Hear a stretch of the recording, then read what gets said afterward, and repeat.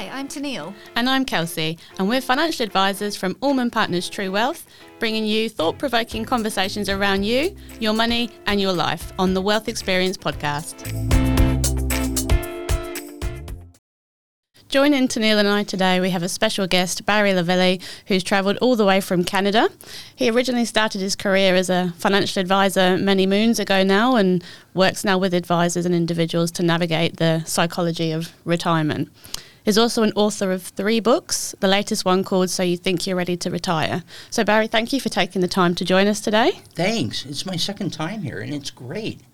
We enjoyed having you here a few years back, but how do you find coming across to Australia?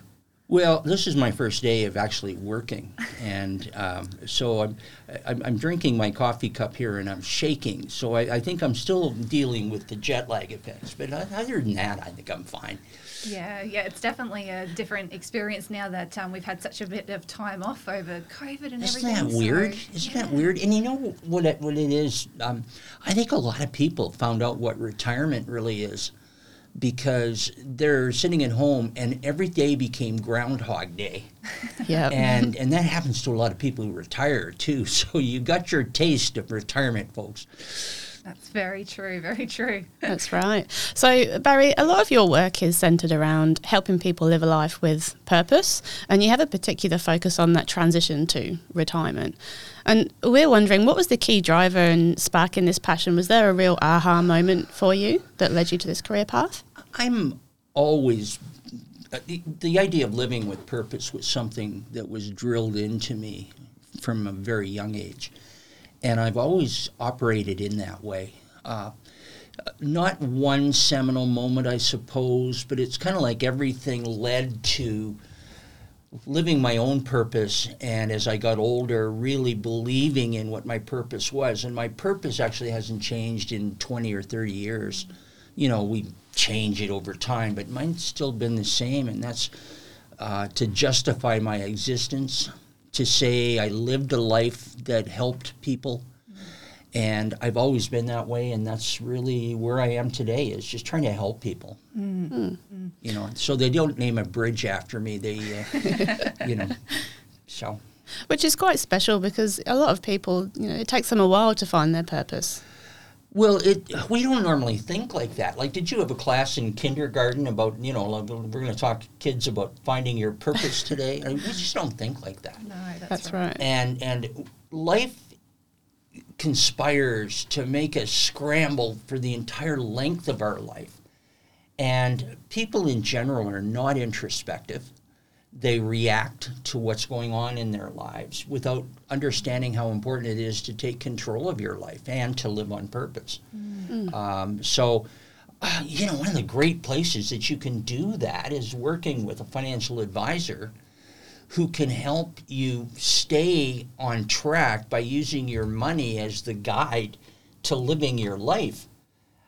Most financial advisors don't have conversations with their clients where they may spend a half hour talking about the money part, and then, they got 15 minutes left. Let's take 15 minutes and talk about your life and what you want. I'm thinking that is ass backwards. It really is. Yeah. It's true. I mean, when you're looking through that behavioural finance piece and you're talking about Maslow's hierarchy of needs, the number of people that come off that bottom line, that safety line, is so few and far unless you're having really deep, meaningful conversations. Yeah. But how uncomfortable is it when you're not used to having those conversations in your everyday life? It's something that you've got to build that trust. Well, we learned Maslow's hierarchy of needs in uni, basically. And I think that people, if they looked at all 5 elements of it, that will give you purpose if you put all those 5 things together. The need for safety is something that's inherent in all of us, but the need to belong comes second. And interesting in the work that I do in retirement, one of the keys to having a successful retirement life is having a really good social network. And yet the aging process makes us more isolated. Our friends leave, our friends move away, they die, and we end up ultimately left on our own unless you continue to need to belong, to have people in your life. So, you know, the rest of the hierarchy is also very important. You know, ending in at the apex of the pyramid, the need to self-actualize, right? You know, we want to be the people that we always intended that we would be, and very, very few people ever get to the last one, the need to self-actualize. But if you self-actualize, that's the combination of, you know, of belonging and ego satisfaction and you know, all of those things too. Yep. It's probably a bit of a catch-22, isn't it? We probably speak a lot throughout our own lives saying that I just don't have time, you know. How have I got time to do those things that are most important to me? And now we're talking about a period that we're going, well, you've got nothing but time, perhaps. What can we do now to get out there and live the life the way that we want to live it, and get my, you know, find what my purpose is and challenge myself to go there? Well, if you don't know where you're going, I guess any road will get you there, right? Or if you don't know where you're going, how will you know when you get there? The whole concept of living on purpose means that every action is an intentional action. Even taking a nap in the afternoon, you know, like, sure, go take a nap. Society has said that taking a nap in the afternoon is lazy. Well, you know, it's simply getting yourself set for the next part of what you need to do on your journey. But it's very much living on purpose. Yeah. So, Barry, you're really good at taking the focus off money when people are thinking about retirement. But for many, retirement is all about having enough money, getting to the finish line, and all of a sudden they're going to be really happy. And oftentimes people will get to that point and they can have a bit of a shock that it's not quite what they imagined when they finally reach that space. Do you think there's any reason why so many people are ill-prepared for that? Well, I think people have a hard time putting money in perspective. First of all, if you ask the average person if they had more money in retirement, will that increase their happiness? And everybody says, yes, it will. And the latest research suggests that it will, in fact, increase your happiness temporarily until you get into a new state of acceptance, and then you get just as miserable as you always were. So the question that I always ask my audiences is how many people think that money is going to be the key to your happiness in retirement? Everybody sticks up their hand and says, yeah, it'd be the key. Well, it's a key, and it's not the most important of the keys to happiness. So as we think about our retirement, almost exclusively people focus on how much money are you going to have. And financial advisors contribute to that because obviously if I can help you become more successful financially, that I'm going to help your retirement. Now, the only person who's going to help your retirement is you, because there's lots of people out there who have lots of money and are miserable. So I think that we have to help people gain perspective on what the keys to happiness are in life. And work with that. And that gets back into, as you called it, above the line, gets back into how you live your life as opposed to how much money you have. That's right.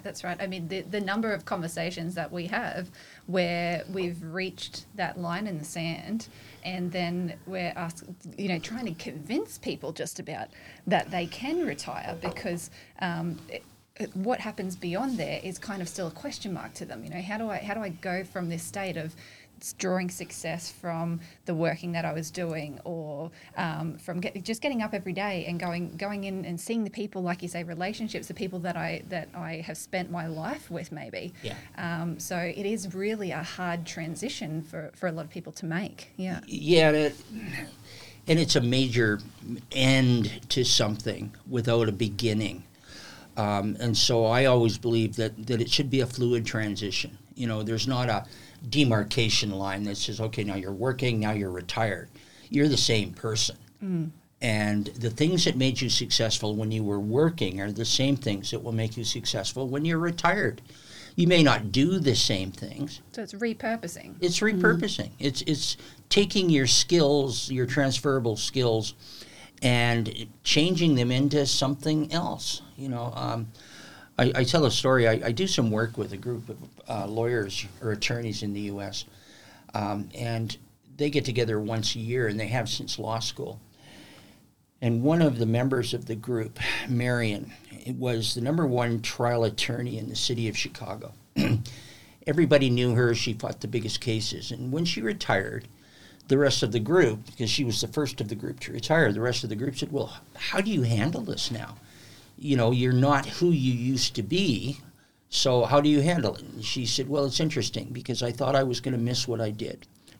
But she said, you know what I do now? I work as a consultant to the Chicago Catholic School Board, and I help them build programs for kids in the inner city. I work 3 days a week. I volunteer my time. I'm getting more out of that than I ever got out of practicing trial law. Now, there's a situation where you just take what you've got and you turn it into something that helps make this new life progress. And it's not a new life, it's a different life. Mm-hmm. But the key here, guys, is you got to keep it going, right? Until the final stages. You're on your deathbed, you can leave. But in the meantime, you know, you got to keep it going somehow. Yep. And Barry, do you have any tips for anyone that they're thinking about, well, what am I going to do in this next phase of my life? Where do they start? Because some people don't really know what they want to do. Do you have any tips as to a starting ground for them? Well, I wouldn't want to do anything that's going to make me miserable. And I think we've got to look at what is it in our lives that give us pleasure. And some of those, most of them, you could probably turn into a job of some sort. Now, if you don't need the money, you can volunteer. But if you still need to augment your income, as I believe that many will have to do in the future, then find something that takes advantage of things you're good at. So we all in North America make fun of the Walmart greeter. You know, you have Walmart here? Yeah. Okay, so you know you've got the greeters at the door. And people say, well, I don't ever want to become a Walmart greeter. But Walmart greeters are probably people that enjoy talking to other people. They don't need the money either. And that, you know, and here they are, and they're happy, and they got a place to go and a place to give them structure, and they got a health care plan. And they're just, this was not what they envisaged for themselves when they were trying to make it. But you change your perspective on who you are and what you do. So here's to the Walmart greeter. I hope they didn't replace them with self-serve checkouts like they do over here. Because we got them there too. We got them there, but you still got to pass the Walmart greeter who actually surreptitiously looks at your bag to see if it all balances.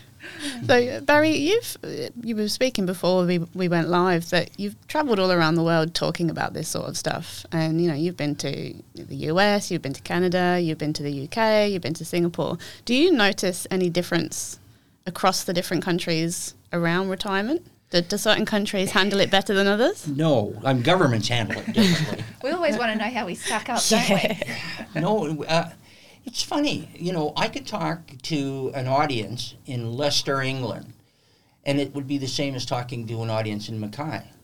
Because at the core, people are people. Mm-hmm. And, you know, your reaction, your interaction with your social network and with the government and everything, that's going to change everywhere, I think. But, you know, people everywhere don't like their government, and people everywhere hate their husband. And, you know, I mean, like there's all these constants that I can talk about exactly the same thing no matter where I go.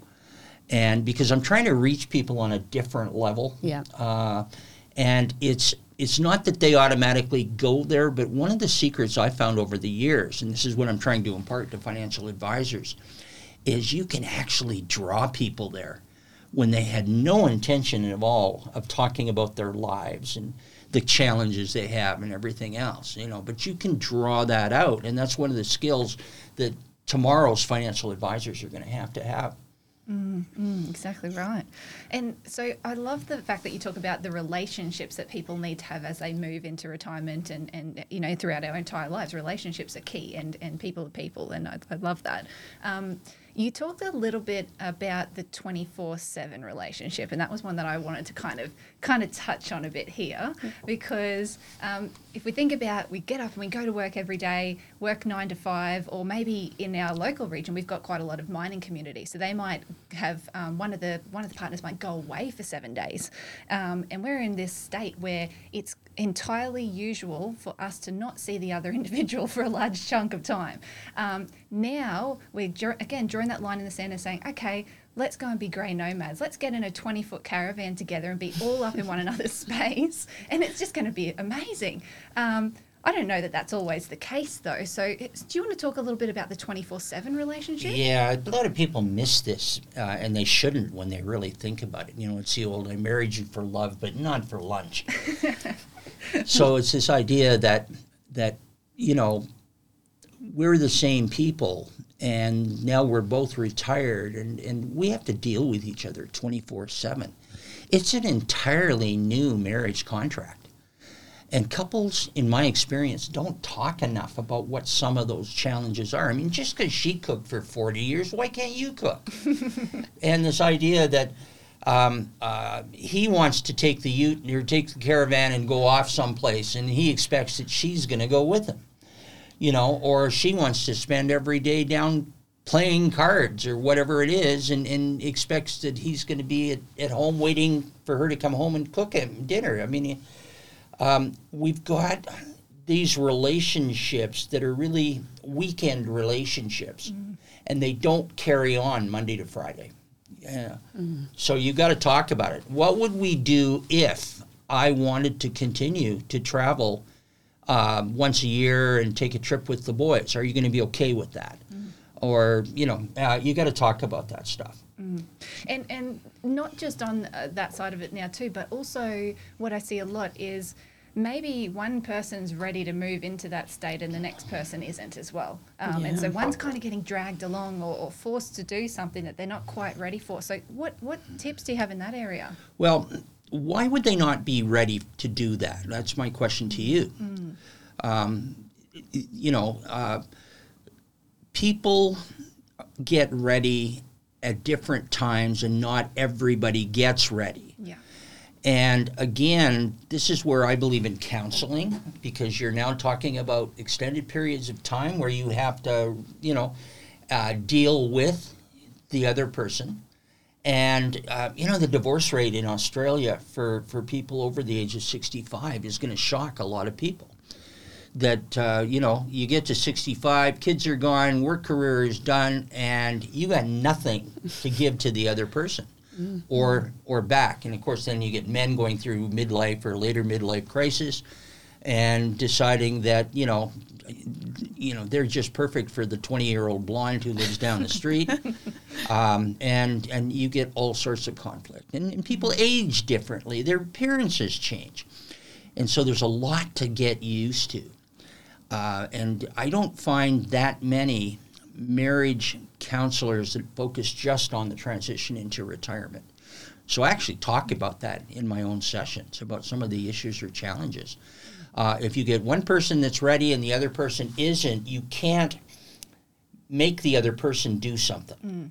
You know, that's a recipe for disaster. You know, I tell a story in my workshops about my own brother. My own brother lives in Calgary, Canada, and he's a golfer. And he has decided that he's going to buy a big motor home or caravan, and he's going to go to Palm Springs every year to play golf. That's retirement. Now, his wife, Shauna, hates the motorhome. Hates what it costs. He didn't even ask her. Hates to drive, hates the desert, hates golf, and hates Gary. And he said, don't worry, she will learn to love it. Well, no, she won't. And you know, you're going to make that marriage work? I don't think so. Well, you will actually, because he'll go off. He's still going to go. You know, it's her loss. And she'll do her own thing, and gradually they continue a move that was probably, 20 years in the making anyway. And they split off. One of the great things in my period of life is the love that I have for my wife, and my wife for me. and you met my wife, and lovely lady. But we are so in sync that, you know, we complete each other's sentence. I mean, it's really icky, syrupy, sweet. But I'll tell you, it sure makes life special. You know, I mean, fighting all the time with somebody, what's that about? So.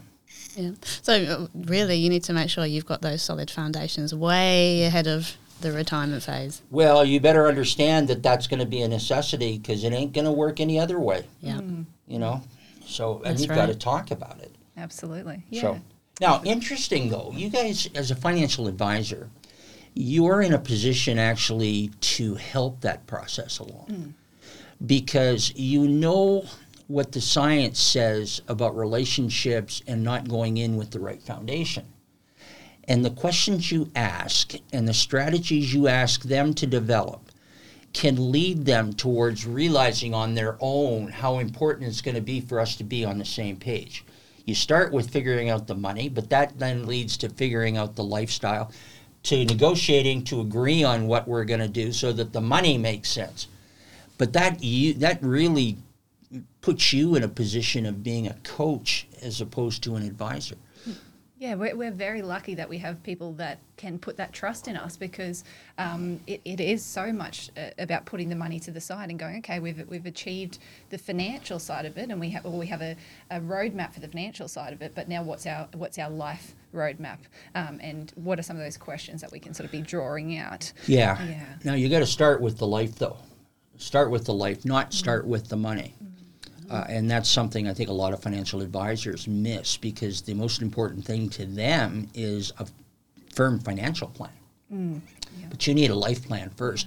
And in almost all the time, the clients don't come into this with a life plan. Right? We just don't think like that. You're right. Absolutely. Yeah. And I think that's where a lot of people get the value. You know, they go in and see an advisor, and I think they don't expect to be having those conversations so soon, you know, almost in your first meetings. And well, when you think about it, you know, and I respect the money that advisors get paid for the work that they do for people.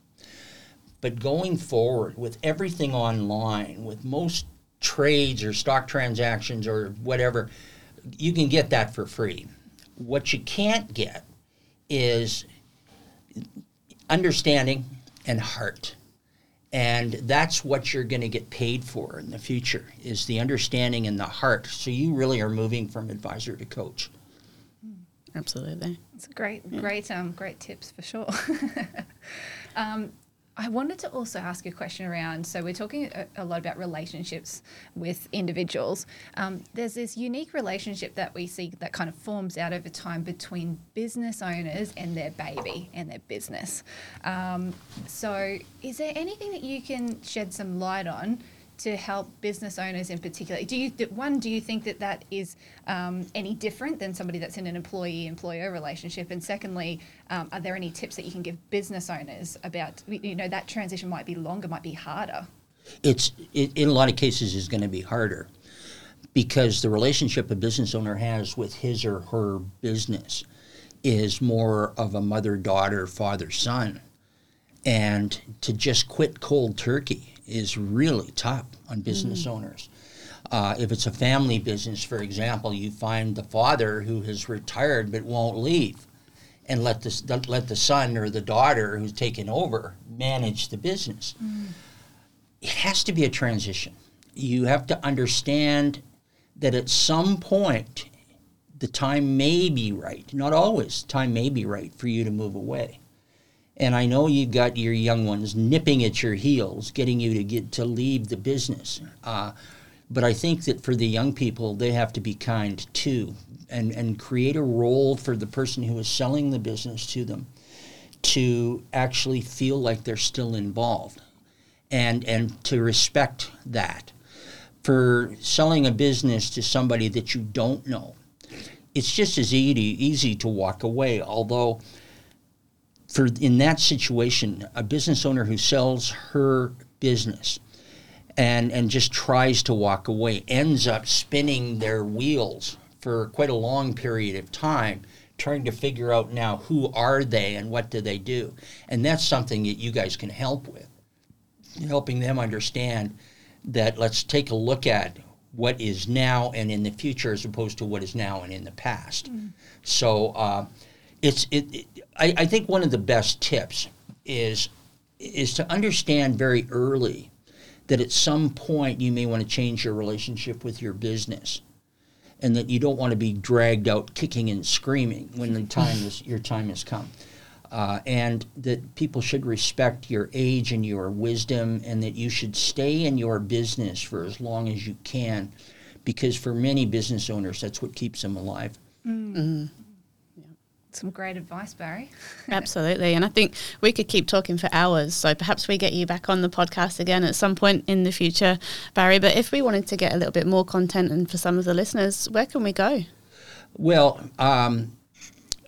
something I appreciate is, the uptake from Allman Partners. There's a lot of the work that I have done. And so talk to an Allman Partners advisor, and you'll find the conversation is likely to be a lot different than it would be if you go someplace else. So I would say that first. I do have a book, So You Think You're Ready to Retire. It's actually just being updated, but, and it's funny, a lot of the content changed, new research, etc., but it's still a pretty valuable book. So I recommend that. You can get that through Amazon. Again, I urge you to listen to the podcast, because a lot of the podcasts that you guys have told me that you've got planned are all in the same vein, about talking about life above the line as opposed to just talking about money. So there's 3 for you. Excellent. Thank you very much, Barry. It's been a pleasure having you with us. It's great. And then we hope you enjoy the rest of your time this side of the world. I intend to.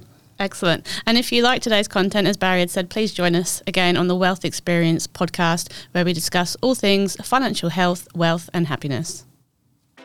The opinions of the presenters are objectively ascertainable and are not intended to be financial product or personal advice.